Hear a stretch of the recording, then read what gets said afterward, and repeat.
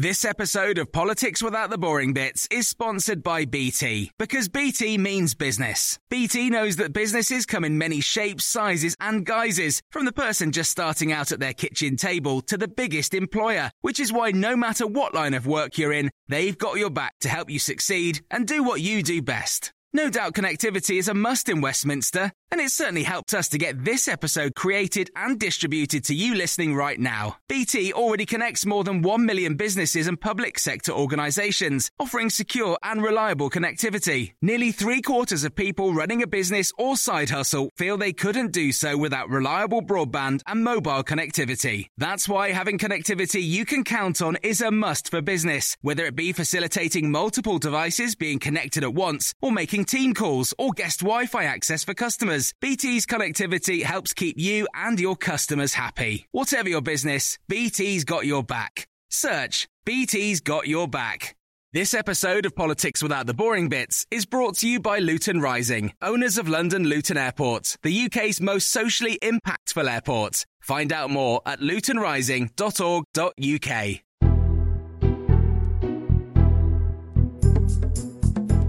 Hello, this is Carol Walker in for Matt Chorley this bank holiday. Coming up, what's wrong with Westminster? More bullying, more sexual harassment and more sleaze. But first, as always on a Monday, it's the columnists panel with Libby Purvis and Rachel Sylvester.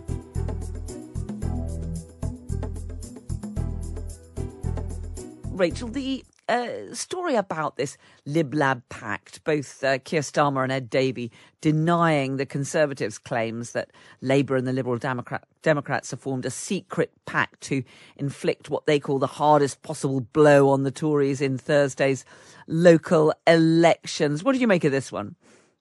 Well, I think it's really interesting. I rather hope they do some kind of pact in a way, because what happened at the last election was the right of politics all came together under Boris Johnson's Conservatives. If you remember, he effectively did a deal with the Brexit Party to back off. He gave them various concessions to Nigel Farage, and they backed off standing against the Conservatives in those seats, which gave Boris Johnson his huge majority. But the centre and the left was divided between multiple parties, the Lib Dems, Labour, the Greens in Scotland. There was also the SNP. So if the Keir Starmer is ever going to have any chance of getting to Downing Street, he's going to have to do some kind of either official or unofficial pact or deal in certain seats for Labour people to not campaign quite so hard in the seats where the Lib Dems have a better chance, and vice versa in the seats where Labour have a better chance. And it's just, in a way, it's common sense politically for them to do that. It would be a disaster probably for them to make it a formal, official pact. And everybody needs to have the chance to vote for whoever they want to vote for. But it makes perfect sense for them unofficially to do some kind of deal. Yeah, it's interesting. The Conservative Party chairman, Oliver Dowden, has tried to suggest this is a terrible thing because voters are being denied a proper choice. Libby, I think we've got you back. Libby, good morning. Yes, absolutely. Yes, no, I was there all the time, really. Excellent. Yeah, it's interesting because, I agree with Rachel. I think it would be quite a good thing, I think, in certain areas. But I think what needs to happen is that the Lib Dems need to believe that Labour is now truly liberal. I think a lot of Lib Dems were very much scared off during the Corbyn period and the sort of transition period and all the difficulties, and that there are still figures inside the Labour Party which the Liberal Democrats will recoil from. And so you need a sort of trust between the two that they are basically still pretty liberal and pretty centrist for that to work. Otherwise, Liberal voters will sort of panic and spin off into yet another new party, I suppose. Yeah, and it's interesting, isn't it, that both Labour and Lib Dems are saying very clearly that there's absolutely no question of any stitch-up or pact. The Lib Dems slightly still, I think, feel that they were damaged by their coalition with the Conservatives. And they don't want to admit it, do they, Rachel? No, that's absolutely right. But I think in the end, the voters do sort of think along these lines. And I think when it comes to the next election and this local elections too, there'll be quite a lot of people voting against the Conservatives, voting against Boris Johnson over the parties, over the sort of increasingly illiberal approach on immigration, on, things like proroguing Parliament, the constitutional questions, the lack of integrity really at the heart of government. So I think the voters, in a way that they did at the last election, when they voted really to get Brexit done, they voted against all the faffing and the kind of messing around in Parliament to stop Brexit. I think voters quite often, they join forces against somebody as well as for somebody. I could hear you nodding in agreement there, Libby. Yes, to be honest, I like coalitions. I had hopes of the last coalition, and I wore odd socks for several weeks as a gesture, brightly coloured odd socks showing through my shoes as a gesture of support for the coalition. I like cooperation, basically. I think the polarisation of politics has not done us much good. What we're seeing at the moment is some of the Tory right behaving in the most ridiculously right way, and Labour still having its kind of dragging extreme leftists, and it's just not helpful. I'm a centrist. I'm just wondering if you're still wearing your blue and yellow socks, Libby, to show solidarity with Ukraine this time. Pretty well. I sometimes try to. I sometimes try to wear socks that match. I work at home a lot. Yeah, let's talk about your column today. Care scandal exposes carelessness of the state. You're concerned that privatisation isn't necessarily the right solution for various sectors of our economy. No, it isn't. I think there are core public services like water, children's homes, care homes, prisons, even sort of army recruitment, where actually, if you're going to privatise, and I'm not saying I'm always against it, it's had some advantages. If anyone remembers post office telephones and then encountered BT, realised that, commercial profit-driven privatisation can sometimes work. But you need the most fantastically keen and efficient regulation of it. And I was very struck by NHS England over the Priory cases saying it will not tolerate service failures. Well, because actually year after year it seems to have to. And you had situations where the regulator's sanctions, as with water, are simply shrugged off. You let somebody get so rich that they don't care that for dropping sewage in the rivers, they pay 12 million fine. So what? They don't need it. So what you need, it was really a cry for the efficiency of regulators. That regulators in privatised things, and licensing and so on should be and outsourcing as well, because not all private. Sometimes it's outsourcing, like children's homes and so on. It should be terrifically powerful. Both councils and government should have enormous powers to clamp down and sanction and improve these services, and that is not always the case. There's quite interesting reports from the Audit Commission, sort of pleading for greater professionalism and greater resource and greater vigour in regulatory bodies, because it seems to me, and this is just psychologically thinking, that they do sometimes quite easily get so close to the providers that they don't sift around among the rubbish. They're not fierce enough. But if you are dealing with core public services, then basically government carries the can and cannot just step back by saying, as the ridiculous Prime Minister did, I'll privatise the arse off the private passport office, Whereas actually, if you look at the passport office, the two bits of it which aren't working very well are the two bits which are outsourced to foreign companies. Yeah, interesting. I mean, Rachel, this government certainly does tend to see privatisation as the solution. They're threatening to privatise the passport office, which we know is in chaos, DVLA, which is also beset with problems. I think the problem with it is that there are certain bits of the public sector where there isn't a sort of market mechanism that drives improvement. So there isn't actually competition. There isn't actually choice for the consumer. So it's when there's choice that the private sector can make a real difference. But if you think about, for example, the Randstad company that took over the tutoring program, been widely criticised as dysfunctional and completely ineffective, or the privatised railways, they're now talking about having to bring back into public ownership, some of them, because there's no choice. If you're getting a train somewhere, you have to go on the line that's offered. So the privatisation only really works when... Yeah. But there was choice in utilities suppliers, and then look what happens. The moment the system comes under stress, all the ones which have been undercutting immediately have to be rescued. Let's talk about working from home. We've had Jacob Rees-Mogg on the warpath at civil servants who are still not at their desks in Whitehall. And now we've had the law firm Stevenson Harwood offering lawyers and other staff this option that they could work full-time remotely, but it's going to cost them a 20% pay cut. Rachel, is that fair? Well, not really, because as I understand it, this is to do with the fact that you're not going to need London waiting if you're working from home, but you might still live in London.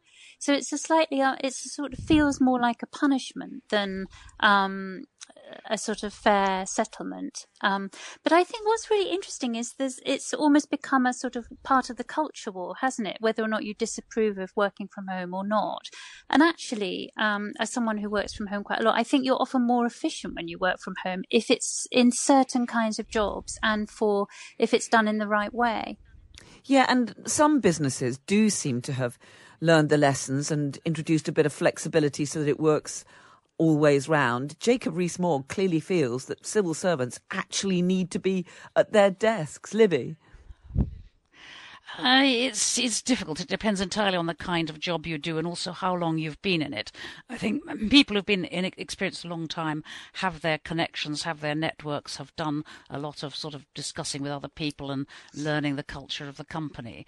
Whereas the newer comers will not have done so, and some will always prefer to go into offices. I'm fascinated by the business of the London waiting, because actually it is cheaper to work from home if you're not commuting. On the other hand, you still have your heating bills, and there are other considerations. I think what's happening is that some people are sort of cheating. There's a certain amount of working from home while not making any provision for your own childcare, for example, and so people are kind of winging it. And I think it's also what it has done. There was a fascinating piece yesterday. It has exposed quite a lot of jobs which actually aren't that necessary. That people are managing to work far fewer hours at home than they ever would if they were in an office with anyone supervising. So it's a huge kind of culture war. The other story in the papers this morning is about some companies trying to lure people back by bringing in litters of adorable puppies for them to play with. Did you see that? In which case you sort of think, what? Horrors. The world has gone mad. It's bad enough when someone who's left the company or is on maternity leave brings in their baby and all work absolutely stops. I remember that when I was working on a magazine. There was no point getting any work done until they took this baby away because it was so adorable. I think the puppy is not a good scheme. Libby Purvis and Rachel Sylvester there. You can read them every week. Just get yourself a subscription to The Times. Coming up, what's wrong with Westminster?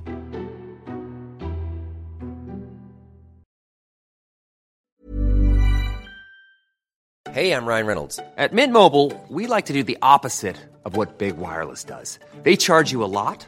We charge you a little. So naturally, when they announced they'd be raising their prices due to inflation, we decided to deflate our prices due to not hating you.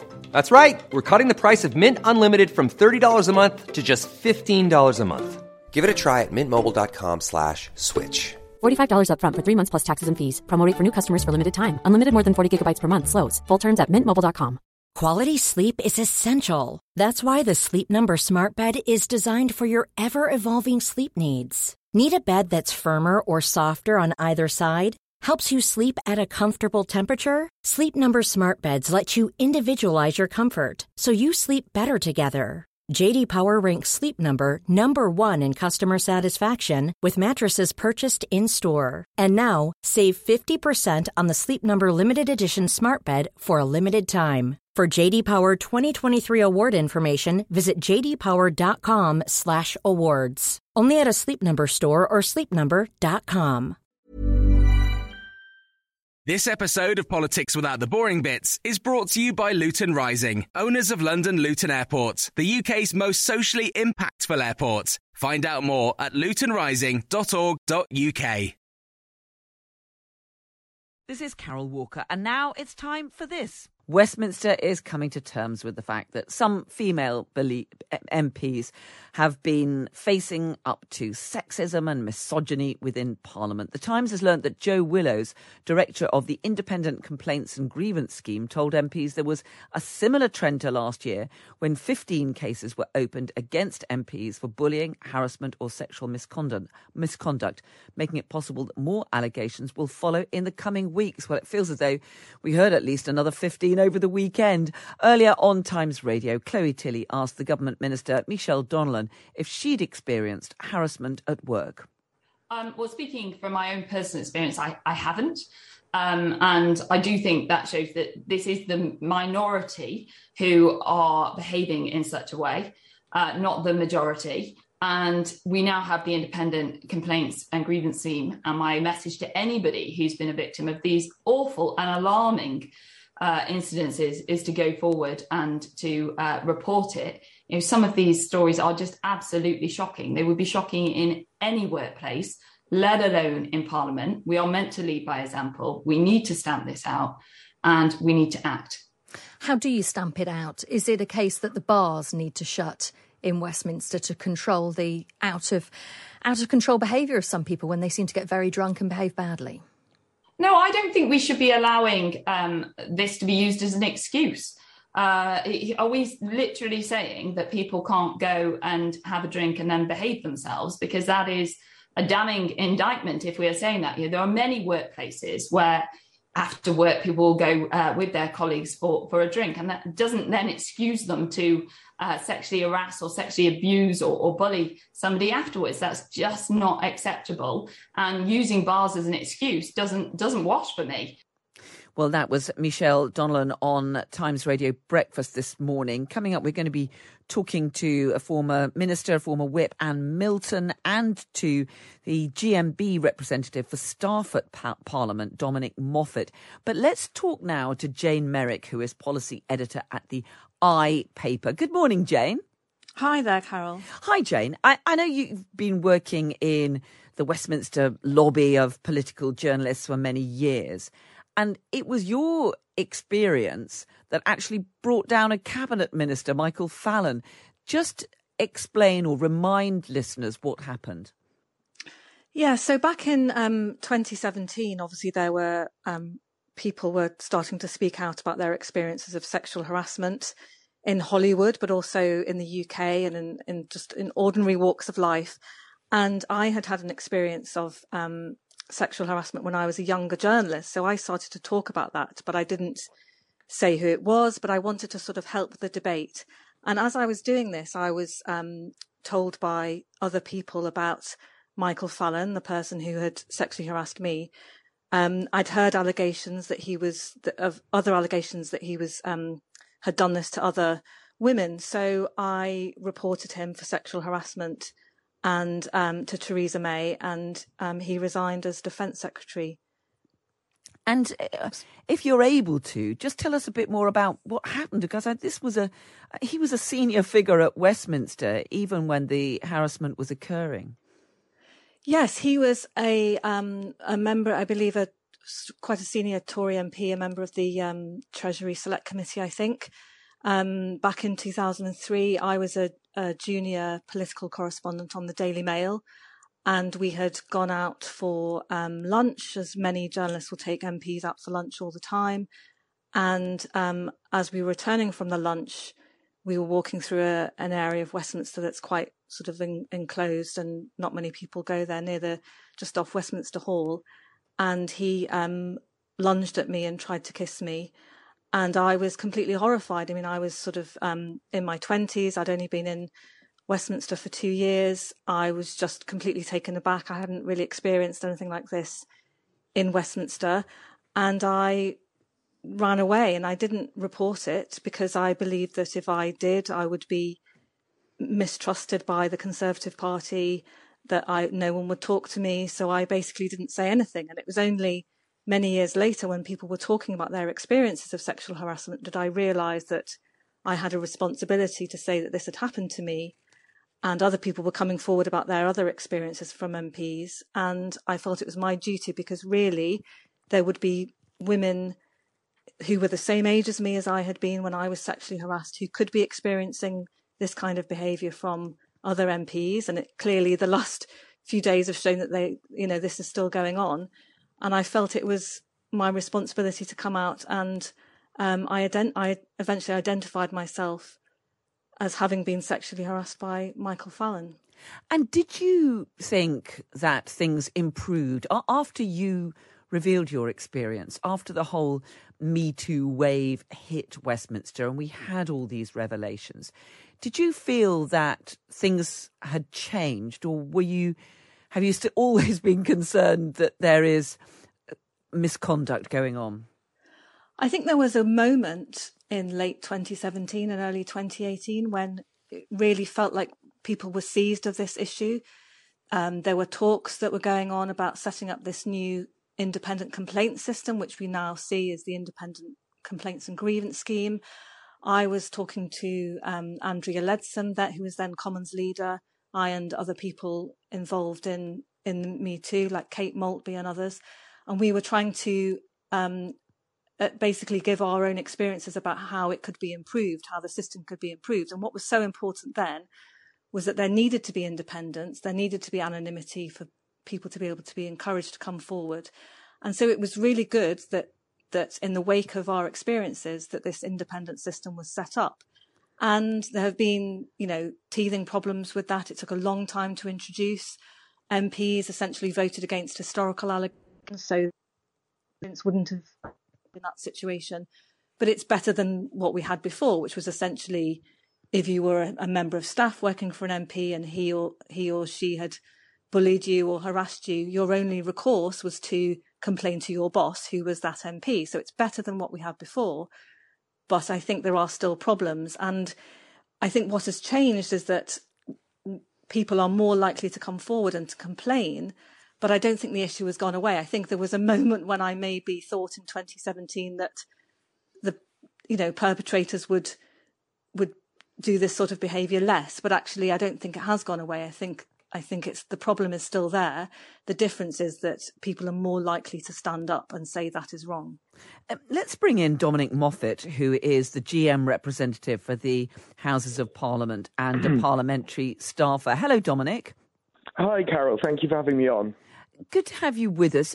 We have now got this new system, which Jane has described there, so that there is an independent complaints process. How much difference do you think that's made? Well, I have to say, in our experience as the GMB union, it's made a lot of difference. There is now an independent process that people can go through that offers some sort of recourse when things go wrong. But what we don't believe, and what the GMB doesn't believe, is that they're kind of empowered to go far enough. And as Jane's already pointed out, so historic offences were included, but the time for reporting historic offences has now closed. So people who are kind of remembering things or built up the courage to come back with historic cases can't do that anymore again.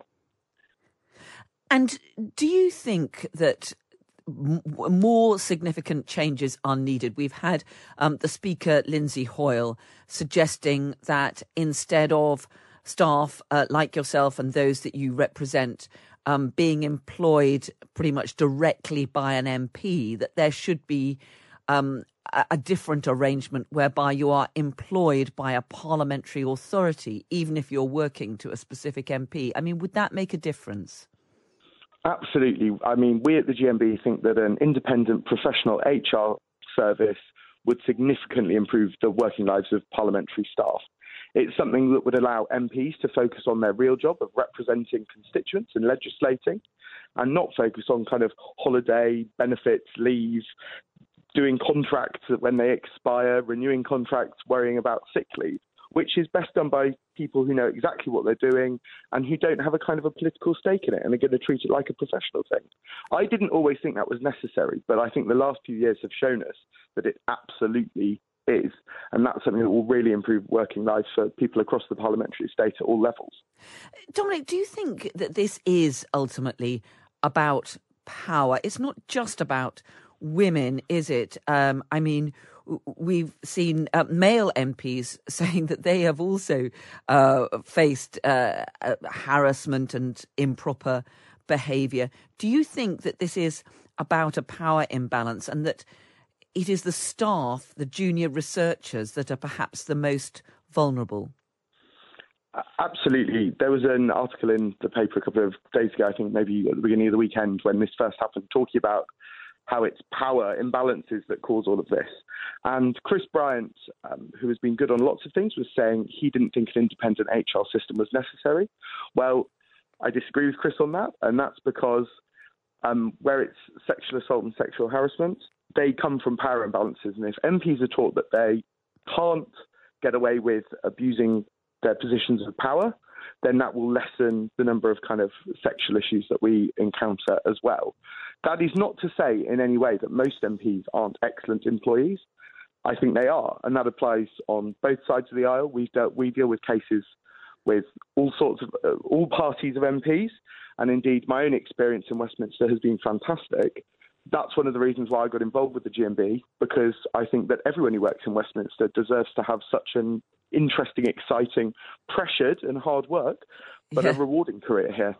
Yeah, I mean, I worked at Westminster as a journalist for the BBC for over 20 years, and I have to say, although I certainly faced some condescension, some patronising and so on, I don't feel I ever really faced any of the sort of harassment that others have done. But I wonder, Jane, whether you feel that there is this it's an institutional problem. I mean, we're now hearing that there was a lockdown party in Number 10 where there was a mock Sexist of the Year award. Jane? I think there is a cultural issue in Westminster. I don't think it's the case that most MPs are bad. I think most MPs are actually very good. They're very courteous. They're very hardworking, as Dominic has just said. But I think there is a sort of a sense of, we saw this with the expenses scandal as well, a sense of entitlement that MPs have, that the only people who can get rid of them are their voters at election time or in a recall situation. So they're not really, they're answerable to the whips and they're answerable to the Prime Minister, but really in those day-to-day situations, they are the boss and they're in charge. And I think that entitlement, as we've been discussing, leads to, so many power imbalances. It's obviously very difficult for members of staff who work for them. But there is also, I think, Westminster has been a boys' club for a very long time, and it's only gradually changing. So there is probably, I've experienced, as you have, low-level condescension and being patronised in Westminster. And I think there is a problem, yes, but I don't think it's so ingrained. There are so many female MPs in Parliament, as we've heard in the last week, that women MPs are more likely now to stand up for this sort of thing. I don't think women are necessarily being put off from going into politics. So I don't think it's a terribly sexist place, but I think that there are just occasions when that sense of entitlement can become a problem. Yeah, I was talking to Kwasi Kwarteng, the business minister, about this yesterday. He said that he thought that there were some bad apples, but that it was a mistake to say that this means that there is a culture of sexism and misogyny in Parliament. Dominic, would you agree with that? Do you think the minister was right? I would say that it's. I don't like the phrase "there are some bad apples" because it's trying to get away from the actual issue, and the issue is that there are people in Westminster that are sexist, just as there are people across the country and in all workplaces that are sexist. And what we need to do, and what the GMB thinks we need to do, is kind of build a kind of a relationship where that is no longer seen as acceptable. And the Independent Complaints and Grievance Scheme has begun that work. It has done fantastic work over the last couple of years, but we still need to go further. And that's why we need the ability of that scheme to introduce harsh complaints, and why we need to take certain rules like HR out of MPs' hands, so they cannot continue to believe that they mark their own homework. Jane, how much do you think alcohol is a problem? I mean, there are bars everywhere. There are bars outside every office just about. There are certainly plenty within Westminster. Is that at the heart of the problem, or is that perhaps just making excuses? I think it's making excuses. I mean, yes, there are more bars than you would expect in a normal working environment. But obviously the hours in Parliament are slightly more more family friendly than they used to be. So you don't get late night sittings, but you do have MPs and staff who go to the bars, and there is a drinking culture. But I don't think it's a problem that is at the heart of the problem. Rather, I think it is an excuse to say that some of these, MPs who are doing this bad behaviour, it's just because they're drinking. I think that's wrong. I think in many of these situations, actually, there are incidents of bullying and sexual harassment that go on in MPs' offices on a day-to-day basis that have nothing to do with drink, that are all to do with power. Jane Merrick, policy editor at The Eye. Thanks so much for joining us. Thank you. And a huge thank you as well to Dominic Moffat, who is the GMB representative for the Houses of Parliament and a parliamentary staffer. Let's talk to the former minister and former whip, Anne Milton. Good morning to you, Anne.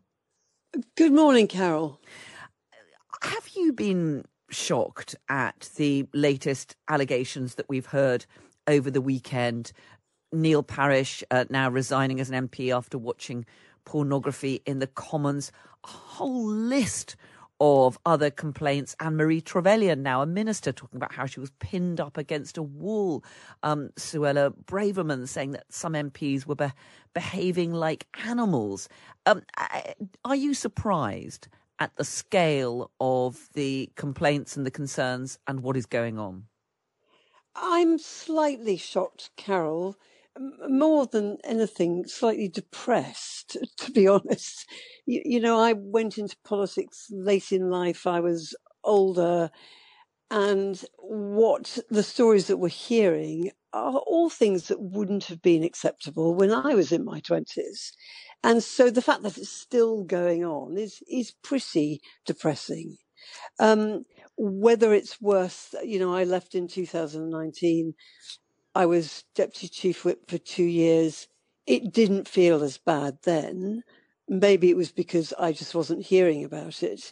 But it is pretty depressing when you're seeing standards of behaviour that would not be acceptable 30 years ago.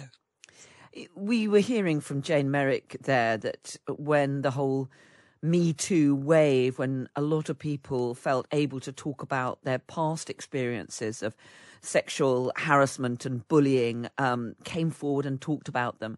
And there were some changes then. I mean, did you feel at that stage, you were in Parliament back then, that was the moment that things were going to change? Well, I think it certainly is. I agree with much of what Dominic and Jane said. And I think the really important change was that there is now somewhere for staff to go. And up until the ICGS was formed, there was nowhere for staff to go. So actually, as Deputy Chief Whip, a lot of staff came to me. So I think it was good from that point of view.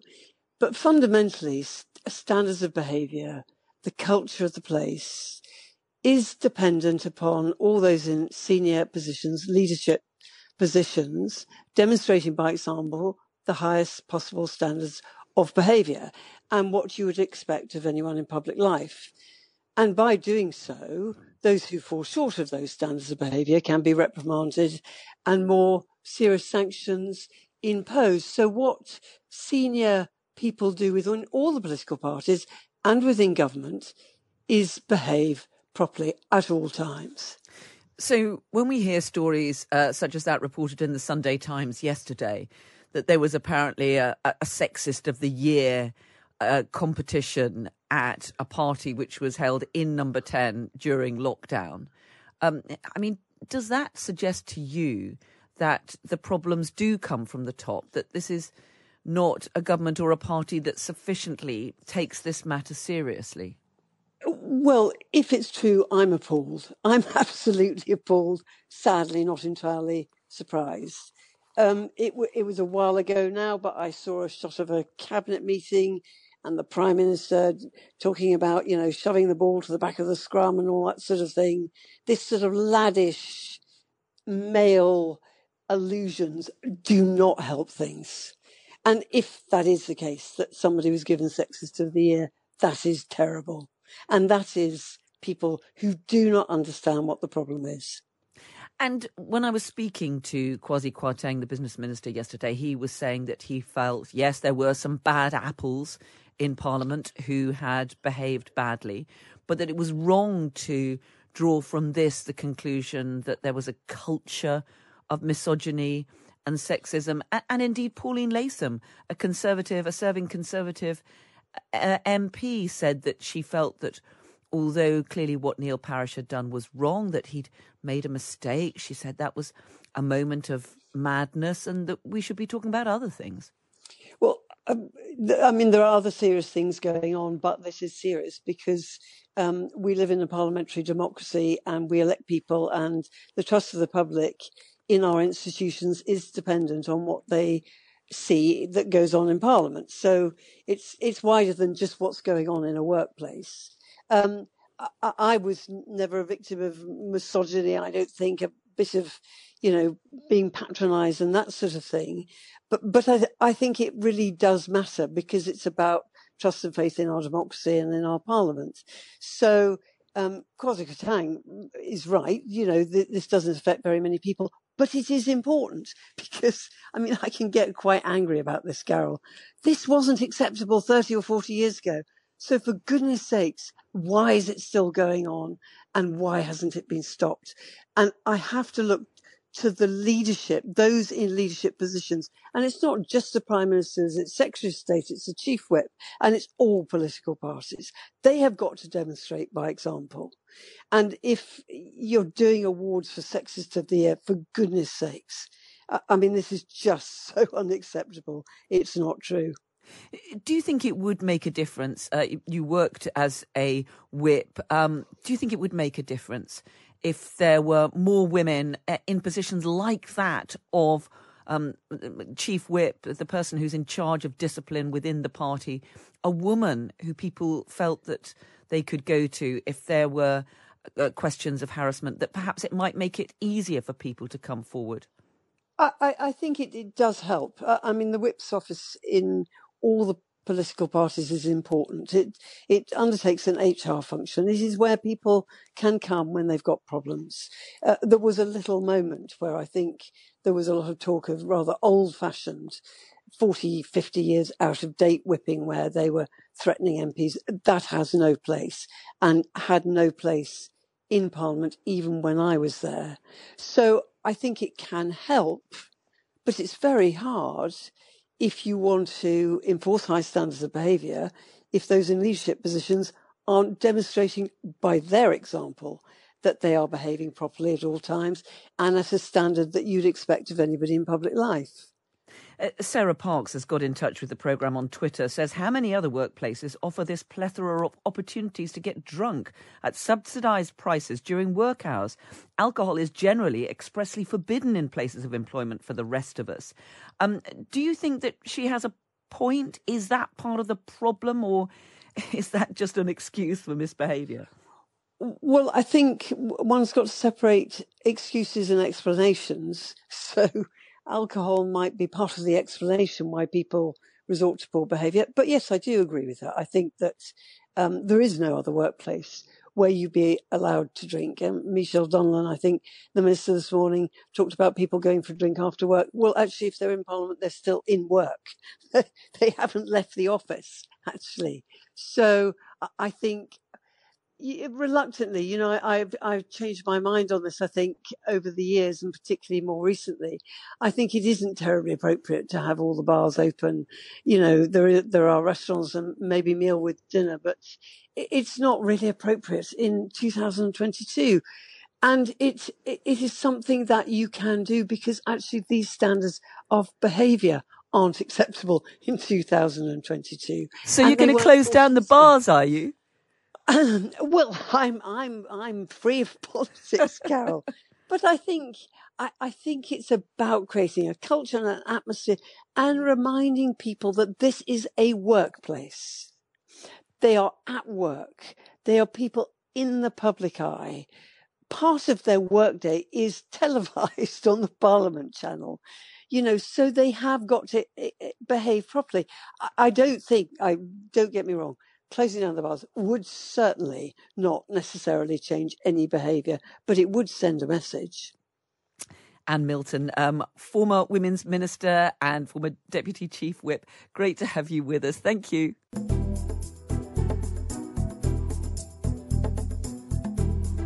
That's all from today's episode of the Red Box Politics podcast. Matt Chorley will be back tomorrow.